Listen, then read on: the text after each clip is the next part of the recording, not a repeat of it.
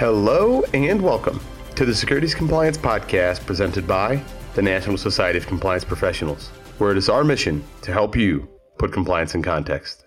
I'm your host, Patrick Hayes, Senior Counsel at the Calfee Law Firm, and on today's show, we welcome in Melissa Lohner, the Executive Vice President of Advisor Services at Premier Wealth Management and current NSCP board member.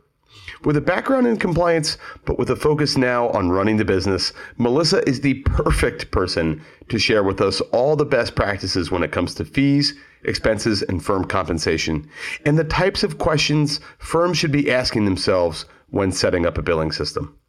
In our headline section, we examine yet another FINRA warning about a new phishing email campaign targeting BD and RIA firms, and discuss some changes in leadership coming at the CFTC. And finally, we'll wrap up today's show with another installment of What's on My Mind, where we explore how a key element of acoustic design could be a critical component of your defense during an SEC examination. But before we get into all of that, a few housekeeping items. Thank you for all of the wonderful feedback we've received over the past few months. All of your podcast ideas, thoughts, questions, and everything in between have been incredibly well received, and we've already started generating some content in the fall as a result. Second, thank you for your patience as we look to roll out the Reg BI Masterclass to all NSCP members.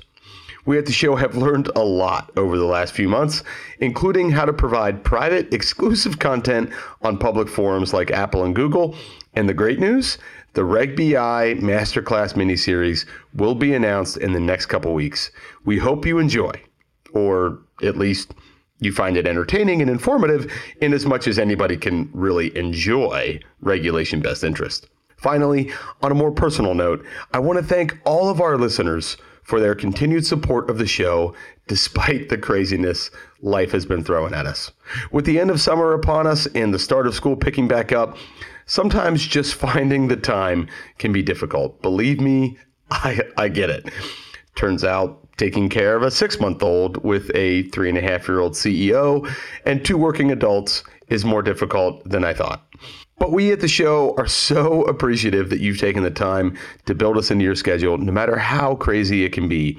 And we plan to reward that with some excellent content for you this fall.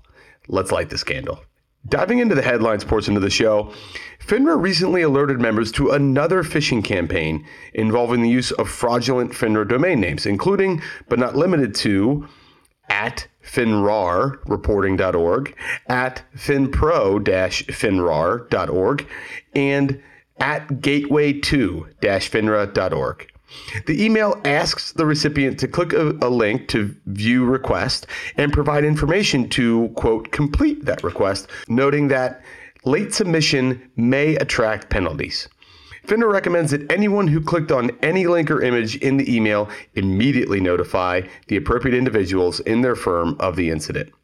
FINRA further indicated that none of these domain names are connected to FINRA, obviously, and firms should delete all emails originating from any of these domain names.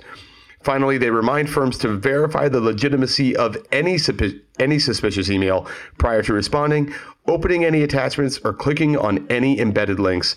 And they've requested that the relevant Internet Domain Registrars suspend services for all 3 of those domain names.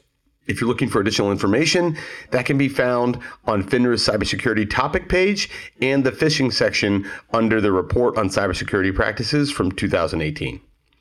For our next headline, we bid farewell to CFTC Commissioner Brian Quintenz, who we actually mentioned on our last podcast, oddly enough.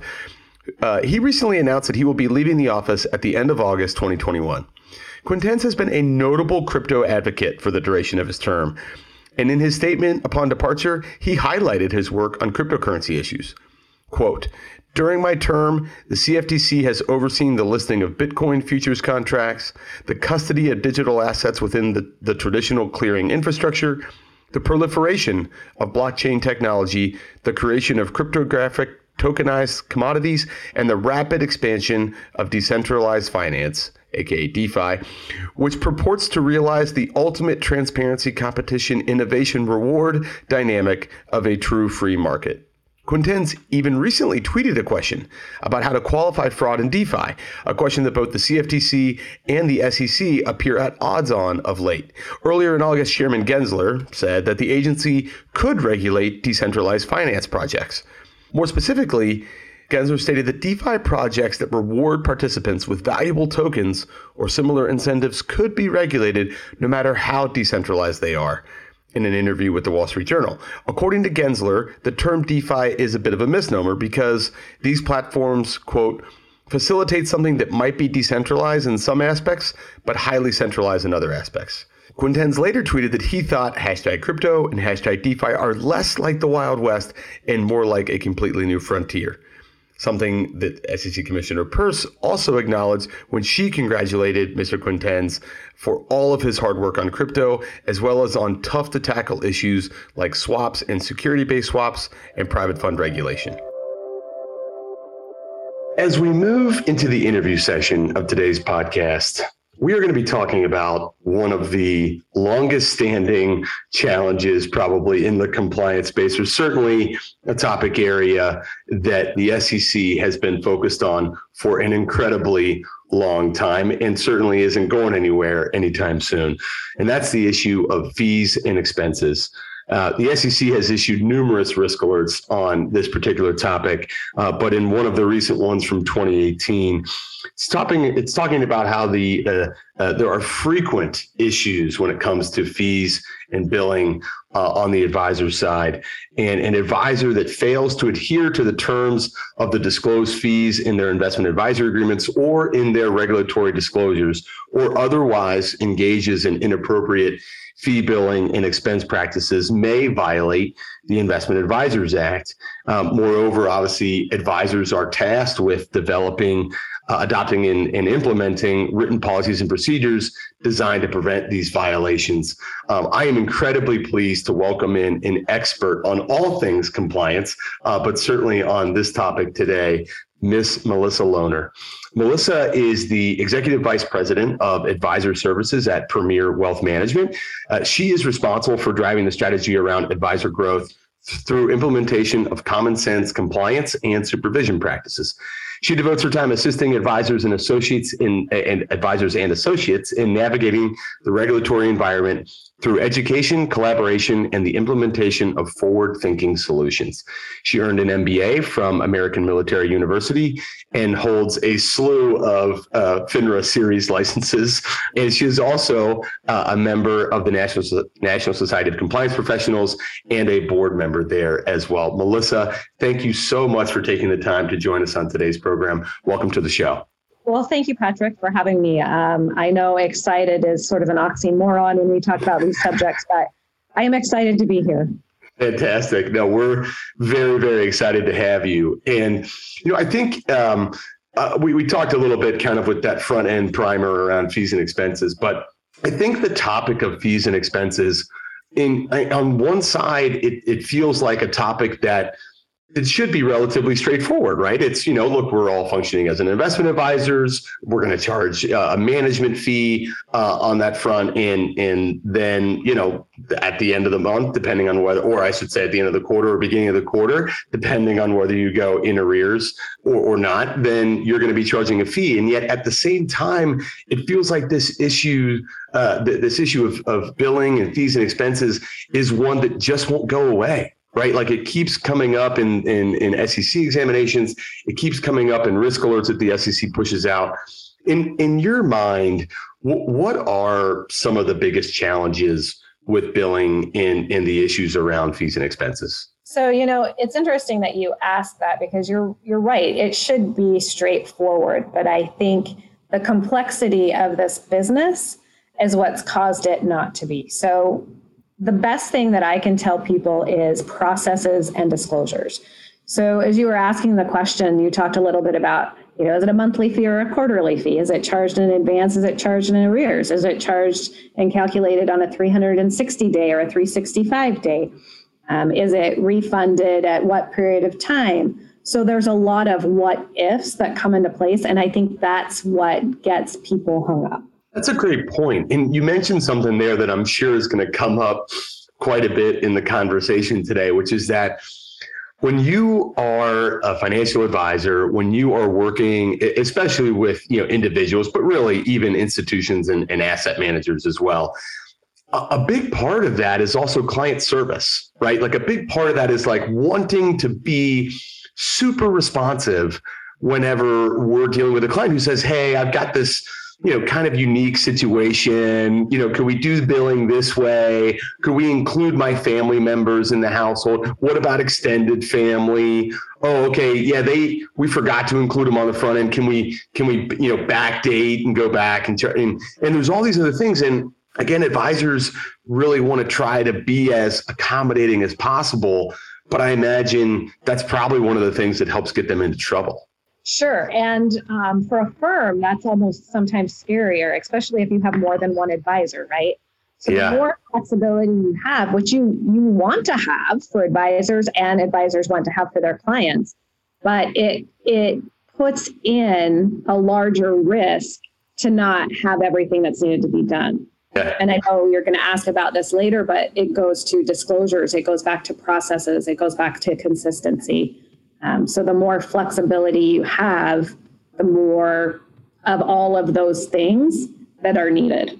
Yeah, that's a perfect segue, because one of the next things I was going to ask you about really is like, what are some of those best practices, those key ways that an advisor can mitigate these challenges and issues. And you mentioned, not wanting to stray too far from a consistent application, right? Or process, and I imagine having the proper disclosures up front would be another one. If you would, maybe just kind of flesh that out a little bit, because I'd love to hear a little more about how those things, process and disclosures can have an advisor help mitigate those challenges. And are there any other items that would fall into that camp? Sure. So you nailed on disclosures. Disclosures is a big one, right? Because that's the first place that the regulators are going to go. They're going to go to your disclosure, and then they're going to match that up to the billing that you've been doing. So, and in addition to that, they're also going to match that up to your supervisory procedures or your compliance manual or your operations procedure to ensure that you're following that consistently. So you want to make sure that all of those match. This is where it can get really difficult, right? Because you have one advisor that wants to do one thing, one advisor that wants to do another thing, and you need to make sure that both of those or all of those are encompassed correctly in all of these different manuals, your procedures, your supervisory procedures, your operational procedures, your disclosures. So one of the best practices that I largely suggest is to have an annual process where you look at how your billing is actually happening and then review all of those documents to ensure that they're actually reflective. As we had talked about a couple of days ago, there's not just the regulators and the clients and the advisors, but there's also all of your internal business partners. And everybody's trying to do the right thing. So maybe somebody in accounting finds a more efficient way to do the billing or to implement the billing. They may not think about making sure that in your operational procedures guide or your disclosures that what you're doing is matching up. So having somebody that can look at all of those is definitely one best practices that I suggest. Yeah, no, that's a really good one. It also, I think, it fits into a larger thematic thread that has been present in other interviews on this podcast, which is that you also probably want to engage some of your key stakeholders and business units at the firm, right? Like have a conversation with those other heads, maybe it's operations and sales and other folks like that, just so that everybody, right, can have kind of alignment as far as what the policy is. Yeah, and I would encourage that to keep going. So not just a initial conversation at the onset of doing something, but a continued conversation to review that to make sure that it's happening. I find that that's often good too, to put in a sampling process, because we all love technology, right? And it makes our jobs efficient, but sometimes it doesn't work quite the way we thought it was going to, or maybe it's been tweaked somewhere down the road that we weren't aware of that's caused a change. And so I know at one of my firms, we put a process in place where every quarter we pulled 25 accounts and walked it through to make sure that the system was still calculating it the way we intended it to work. and that those calculations matched up what we disclosed to the client in the investment contracts as well as the ADVs and any other disclosure brochures we had. Because it's really funny, I mentioned before, whether it was a 360 day or a 365 day, I had a situation where to create some efficiencies, one of the business units decided to change the calculations from a 360 day to a 365 day, which was great for billing practices. But our disclosure brochure said we calculate, and our investment management contract said we calculated things on a 360 day. And so it's not like it wasn't a large amount of a difference. I think it only came up to about $40 difference in the grand scheme of things from an annual. But for the SEC, it was more about it was not happening the way we had it disclosed that it was happening. They didn't really care necessarily about the amount, but the fact that we were not doing what we said we were doing. That is such a great point. And I think as we kind of continue to dig into some of the granular level details and even talk a little bit about examinations a little later in the interview, we'll get into this. But this exact question that you're talking about, which is, whether or not the amount of the discrepancy is something that the SEC is really concerned about or matters, or again, if they're more kind of concerned about the process, right? And so you're obviously, and the disclosure, right, that matches it, which is such a spot on, I think, framework to work under. And it actually reminds me of recently on the NSCP compliance forum, there was an issue that was discussed among other compliance officers and legal practitioners with, the following question being asked, which was essentially, if any advisor out there was implementing a threshold for refunds, where refunds under a certain amount basically wouldn't get paid out to the client. I think the working theory or kind of position of the firm that is a legitimate one, I think in many instances to take would be, look, you've got a terminated account and the account's leaving the firm to do some of the processing and some of the other back office and administrative type functionality, even to say, depending on how that client might be getting reimbursed, is actually more laborious than simply because it's such a nominal amount. Essentially, it's not going to matter. And there were numerous responses. I mean, it raised a lot of responses in the compliance forum. Again, I think part of the reason why we felt like this would be a really good topic for our listeners. But a lot of the discussion was that the SEC will often take a pretty hard line when it comes to, as you articulated, right? It's only $40 or whatever else. But when it comes to fees and expenses not being refunded, and especially where you haven't very clearly and articulately indicated that fees under a certain amount are not going to get refunded, they don't necessarily, it's not something that they're going to be the amount isn't really going to be the focus. The focus is that you overcharged based on the disclosures that were in either your brochure documents or your advisory agreements at the time that client signed up. And so you didn't follow your procedures. And then you've probably got yourself, just like the risk we read from the risk alert at the top of the podcast, you've probably got yourself a 20647 violation. So I don't know, is that would you say that that's consistent with your experience as well? Yes and no. So I have two different scenarios. I've looked at and been a part of this whole coming up with a de minimis amount to refund on from many, many years ago. So we had a situation where we had a billing issue. We identified it during an SEC exam. We corrected it. We fixed it. We did not have a de minimis in any of our disclosures at that point in time. And so we had to refund clients, back to, I can remember we had some checks and deposits for like 47 cents. So after that, we actually put into our disclosure brochure that if an account was leaving and we had charged in advance, that we would refund prorated amounts unless it was under $25 or under. And the SEC was fine with that for, the rest of our exams. They didn't necessarily have an issue with that. it worked fine. We had it disclosed in the investment management contract. We had it disclosed in the disclosure brochure. They didn't question it. We did the analysis at that point in time and showed them, that it was an administrative cost associated with the setup of the accounts and all of this. And so it didn't make sense.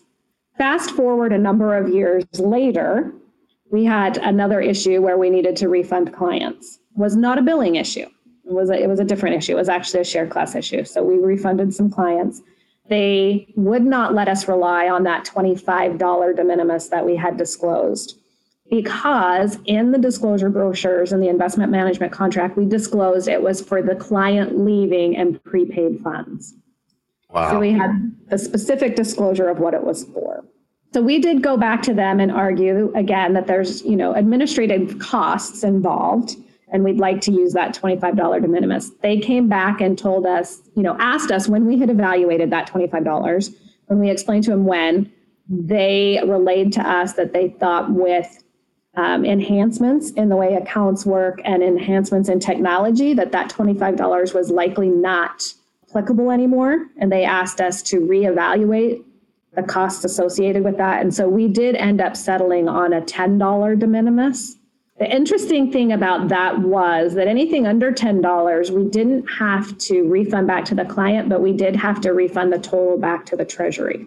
So they wanted to ensure that we didn't keep it, but they seemed to understand the administrative costs of putting together, checks or deposits into closed accounts, everything that would go into refunding that under $10.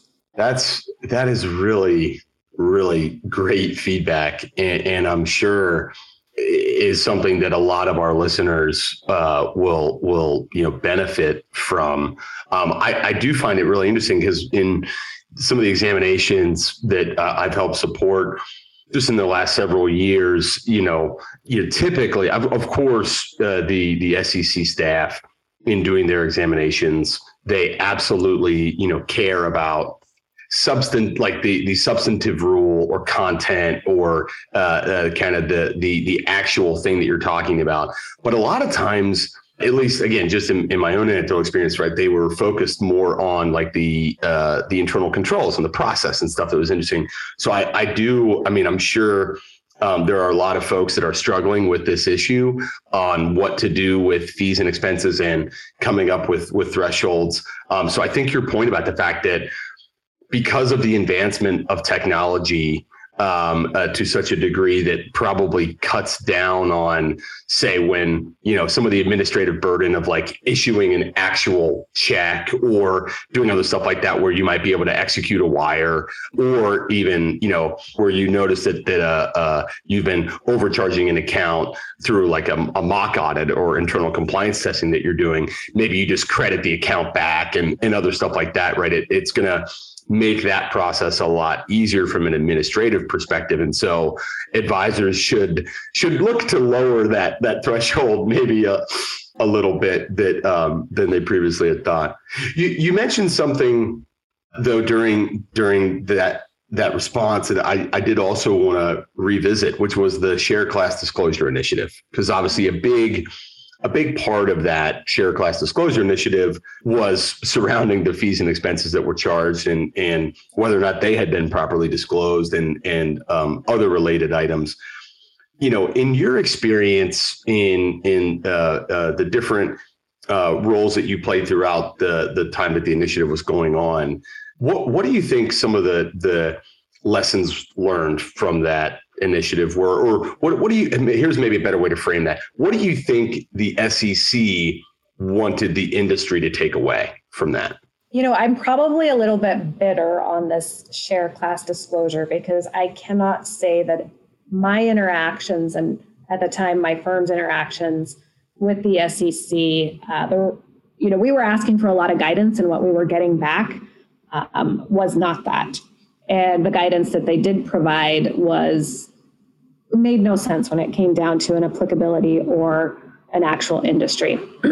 So I really think that they are looking at, even though they wouldn't come out and say it, the lowest cost to the client And if you didn't have that, or they believed you didn't have that, you needed to have a ton of backup documentation to show your argument of why the lowest share class was not the most appropriate, and or why you didn't feel something was the lowest share class. So there were a lot of things that got into discussion there, taking into account retirement accounts.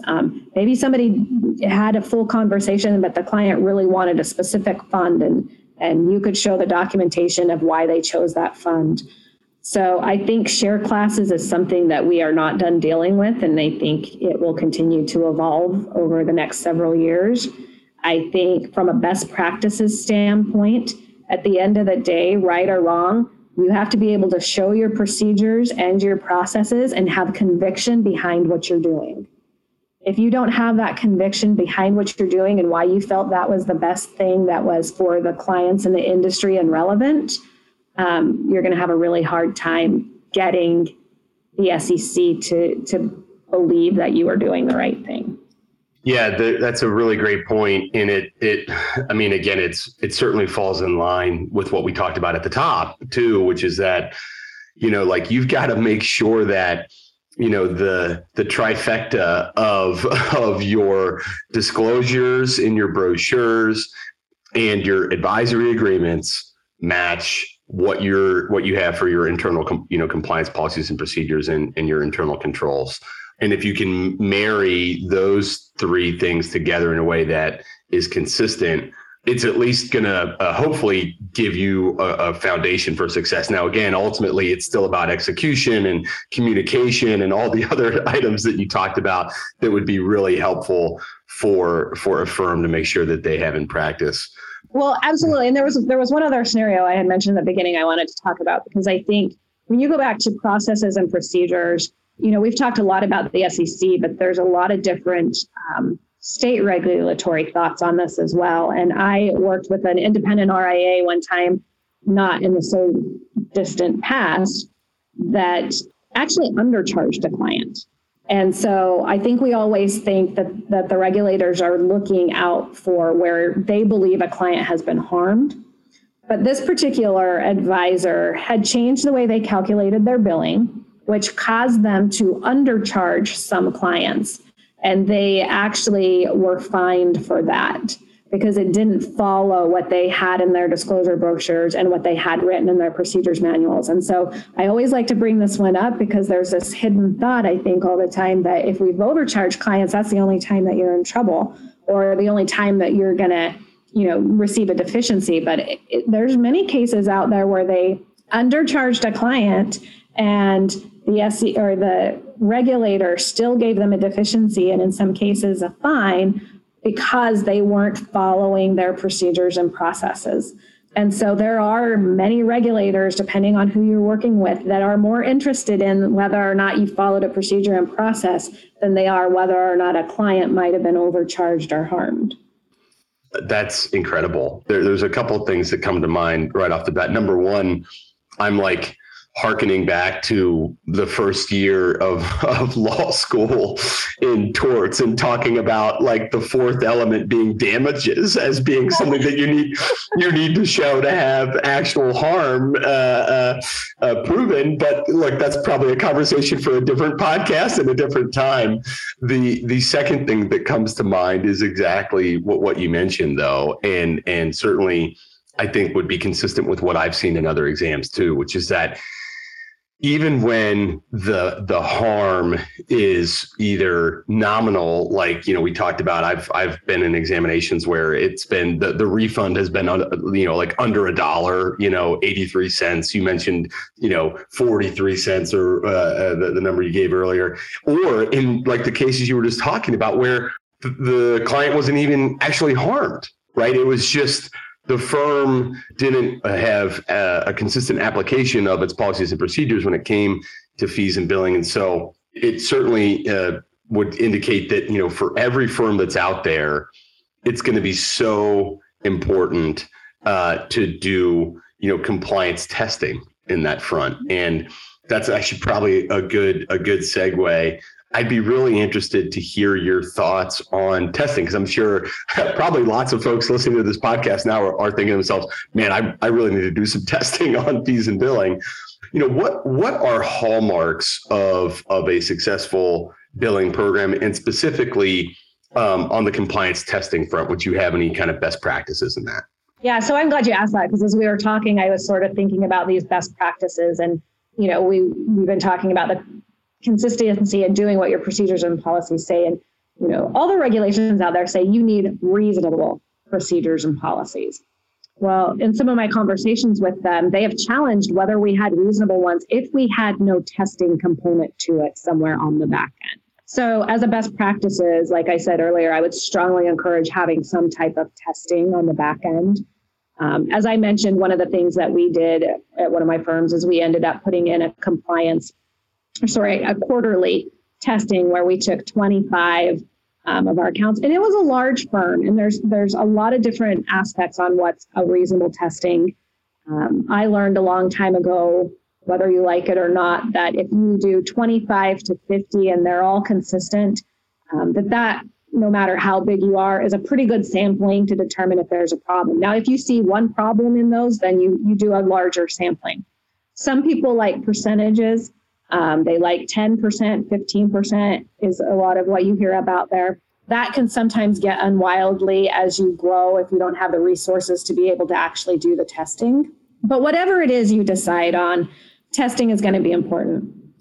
Like I mentioned, we set it up on a quarterly basis to review the calculations to make sure that the calculation for 25 of these accounts happened the way we had it disclosed in our procedures manual and our disclosure brochures, and was happening the way we expected it to happen from a technology standpoint. The other thing that was nice about that is when we did that, if there was something we found that was not working the way we intended it for, or not the way that we had it disclosed, we could update our disclosures, we could refund clients if needed, we could basically fix the problem and take care of it before anybody came in, which then also helped us provide our backup documentation that we had reasonable processes and procedures in place. Like, look, we're actually finding things and we're fixing them.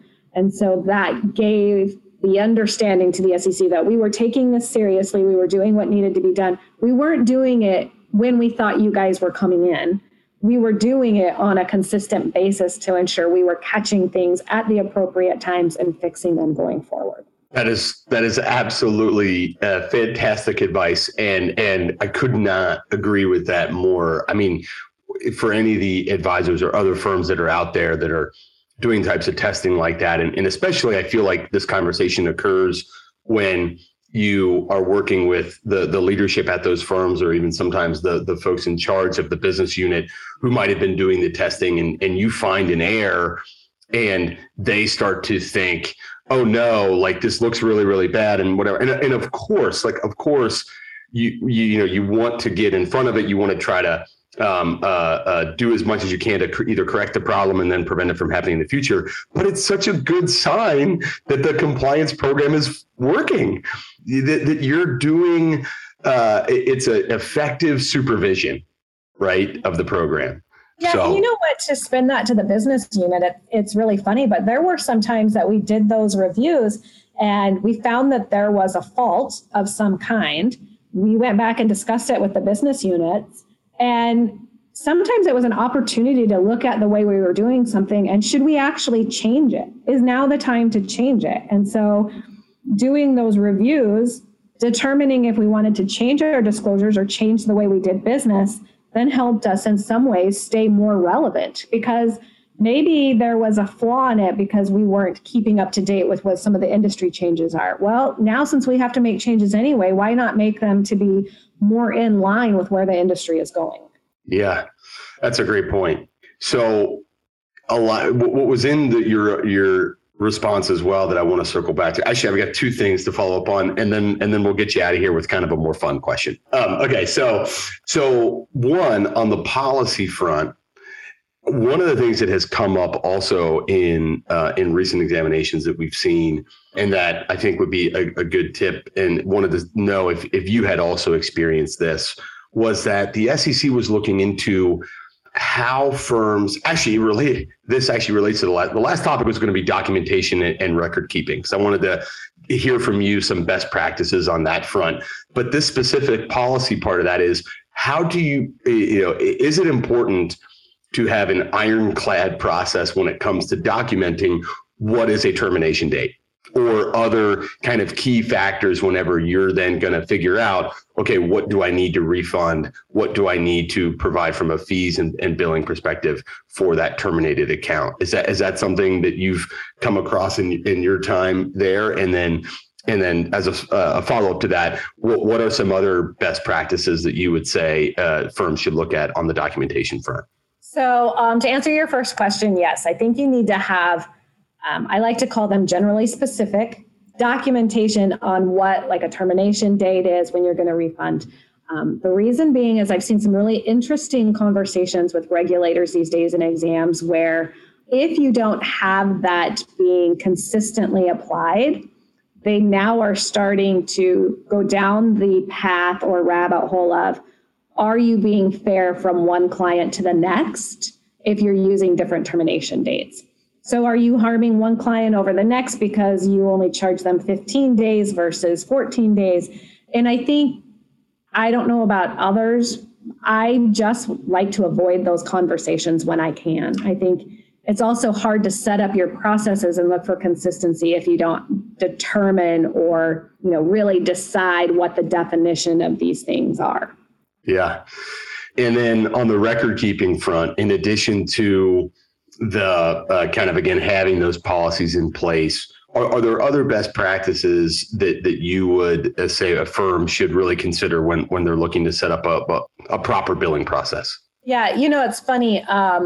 We talked about the testing component of it. And so it's great to have these quarterly determined testings, annual determined testings, whatever it is. But I would also encourage people not to be afraid of doing one-off testings or impromptu testings. So if something's brought to your attention and you think it might be a larger issue, I wholly suggest that you do a testing then or figure out a testing procedure to conduct as a one-off impromptu and document that for your files. Because I think the regulators and the conversations I've had with them, they really like to see that too. Not that you're so regimented, which is kind of an oxymoron because we just talked about how you needed to be consistent, but that you're evaluating things as things come up and there is a problem.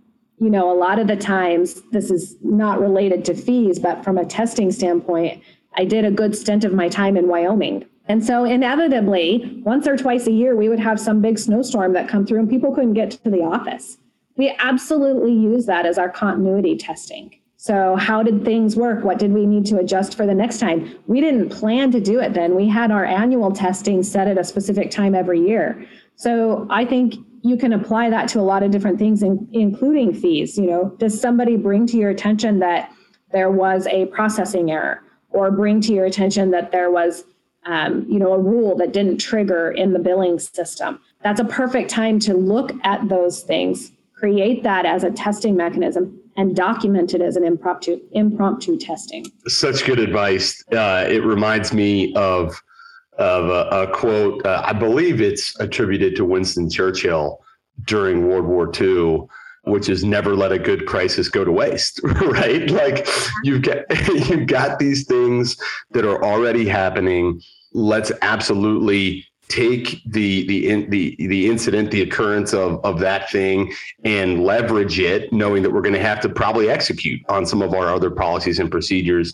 Fees, expenses, billing would be certainly no anomaly to be able to do that. Well, Melissa, this has been absolutely enlightening, and thank you so much. I can definitely tell that you have a lot of experience in the space that many of our members are going to benefit from, and so really appreciate you coming on to share that. But let's get you out of here with something more fun a little bit, so we can get to know Melissa a little better. What is either the best movie or TV show that you've been watching, say, in the last 3 months? Oh, gosh. Okay. So for those of you who don't know, I have had foot surgery. So I have been seeing a lot of Netflix. I would have to say probably my favorite, Outer Banks.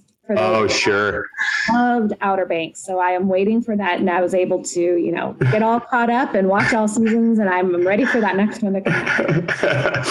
Fantastic. Well, continued good luck in a speedy recovery.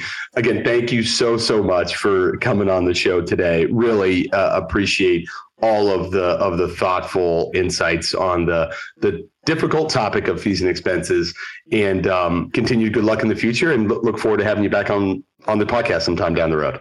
Thanks, Patrick. The final part of today's show features another installment of What's on My Mind. As a quick reminder for some of our new listeners, this segment represents a tip of the cap to former Grouch-in-Chief and 60 Minutes reporter Andy Rooney, and will often include a brief editorial or nuanced take on a compliance issue affecting the investment management industry and securities compliance brothers and sisters.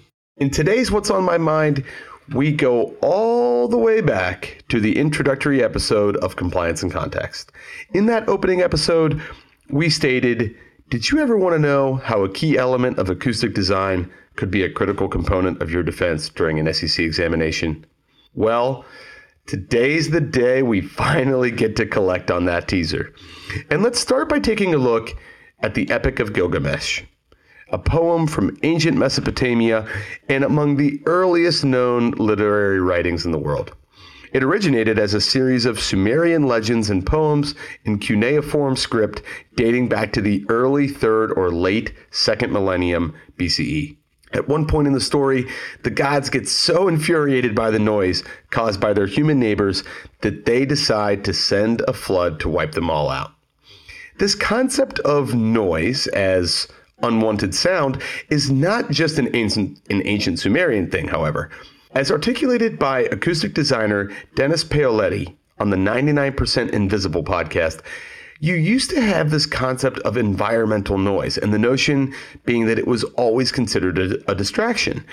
In recent years, however, people have started to look at a city's environment as something unique to that city. This concept gets fleshed out further by podcaster Roman Mars, who states on the 99% Invisible podcast that sometimes the job of acoustic design is not just to make things quieter. Sometimes the best way to design a space to have less noise is to add more sound. Take a library, for example. Sometimes when you're in a library, it can feel far too quiet. Like flipping a page in a book can distract everybody around you. The problem acoustically is the background noise level. It's literally too quiet. In those kinds of situations, it can be a huge benefit, and many acoustic designers are often requested to come into a situation like that and add some background noise. It's for this same reason that many small parks and cities have fountains, and if they don't have one, you might notice the deafening silence.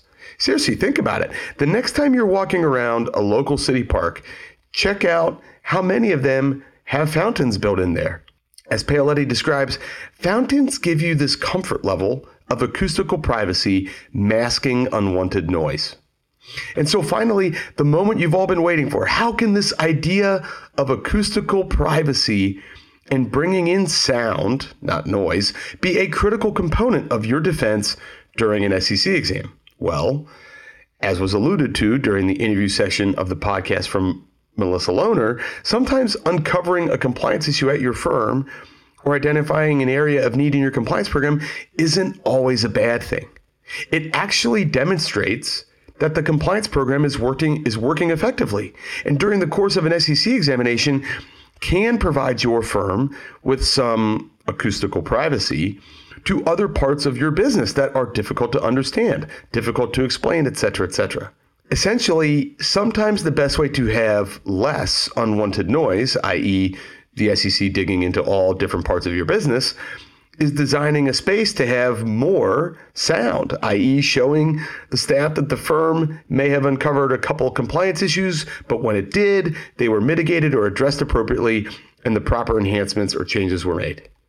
Just like the unwanted noise of turning a page in the library is so noticeable, a compliance program that has had no issues over the course of several years would certainly raise a few eyebrows at the SEC. And that will do it for today's show. I'd like to thank our sponsors, CALFE and the National Society of Compliance Professionals, and extend a big thank you to our guest, Melissa Lohner, for sharing with us some fantastic best practices when it comes to setting up the billing practices inside our firms. Please join us again next time on the Securities Compliance Podcast, where we help you put compliance in context. Please check us out on LinkedIn. You can search for Compliance in Context Podcast, or on Twitter using the handle @CompliancePod. You can like us and subscribe to us on iTunes or wherever you find your favorite podcasts, or go to complianceincontextpodcast.com to listen and learn more.